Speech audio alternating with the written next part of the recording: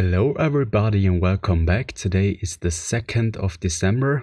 Today is Sunday and as usual I did my interval training session. It had 5 degrees Celsius, which is 41 degrees Fahrenheit, and before I was out doing something else and it felt pretty cold, so I almost was like, okay, today's session will be pretty hard, can I not skip it or something? But I've made a promise to myself that I will go for a ride every other day if possible, and only if pretty important things come in that way I will break that rule. So as usual, while the ride it got warmer and warmer, like on the cycle path it is always cold as I'm riding more than 20 kilometers an hour, but afterwards I'm getting slower and slower, and in order to maintain the pace I have to put in more effort, which means more internal heat which is building up. So the temperature right now is not a problem at all, it's more of a mindset thing. And as already mentioned on the last episode, maxing out is one of the best feelings during those rides, and also getting the results on the next ride. Like today, the warm-up was pretty comfortable. I was able to maintain a pretty okay speed with not much effort. So I did those 9 minutes and afterwards I was pushing for 5 minutes, and there throughout all 3 intense interval parts I had a problem at the beginning. Like it was pretty difficult for me to pace myself. As longer I was in the intense interval part, as easier it got. Especially at the end, I was able to push even harder, as I've seen that there is not much time left.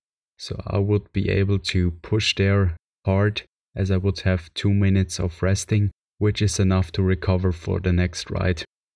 But thinking back, I could have pushed harder, because when I think back after the ride I was exhausted, but I could have been even more exhausted if I would have put in more effort during the ride.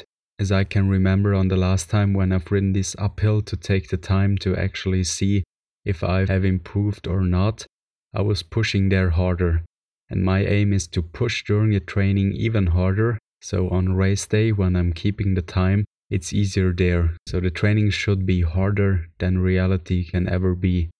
And I was a bit concerned, as yesterday I tried to film some riding action and there actually I forgot my GoPro camera mount, so I was only able to shoot some basic tripod shots, as I intended to use my cable cam the very first time on the trail.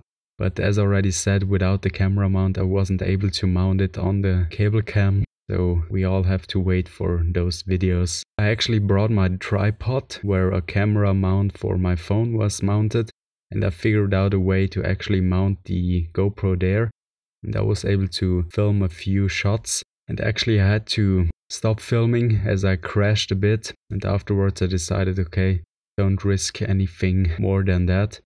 So probably some of you have already seen it on Instagram. For those who haven't, I'm on Instagram with Georg, which is George without the E at the end, 1 as a number, and SC, such as Shimano and cycling, so S and C. And there I posted the video of the crash actually. I was entering the berm and somehow my rear tire lost its grip as I forgot to deflate my tires, or actually I thought, okay, I don't have to deflate my tires, it will work out anyways, but as you see there on Instagram, it didn't work out as expected. So I was sliding, I was putting down a foot, but actually my upper body was already way too close to the ground. I've moved out my hands to absorb some of the energy, but I crashed on my ribs. Like I have a light rib bruise, but nothing severe, like I don't feel it while standing up or sitting. I have to touch and push against my ribs to actually feel it. And I have some sort of muscle soreness in my back, probably due to movements I usually don't do, which happened during the crash. But overall I was wearing my knee pads and my helmet, and luckily my gloves, as I would have destroyed my hands probably pretty hard as I was braking with them, trying to absorb the energy of the crash. So I was pretty lucky that I wore them, and I somehow twisted my thumb, as there is some strange mark underneath my fingernail. But so far no more pain, so I hope everything is okay. And actually during today's ride I thought I would feel it, but to be honest it was a ride as usual. I didn't felt any disadvantages, so I'm good to go for the next week. With that said, thank you for listening and until the next time.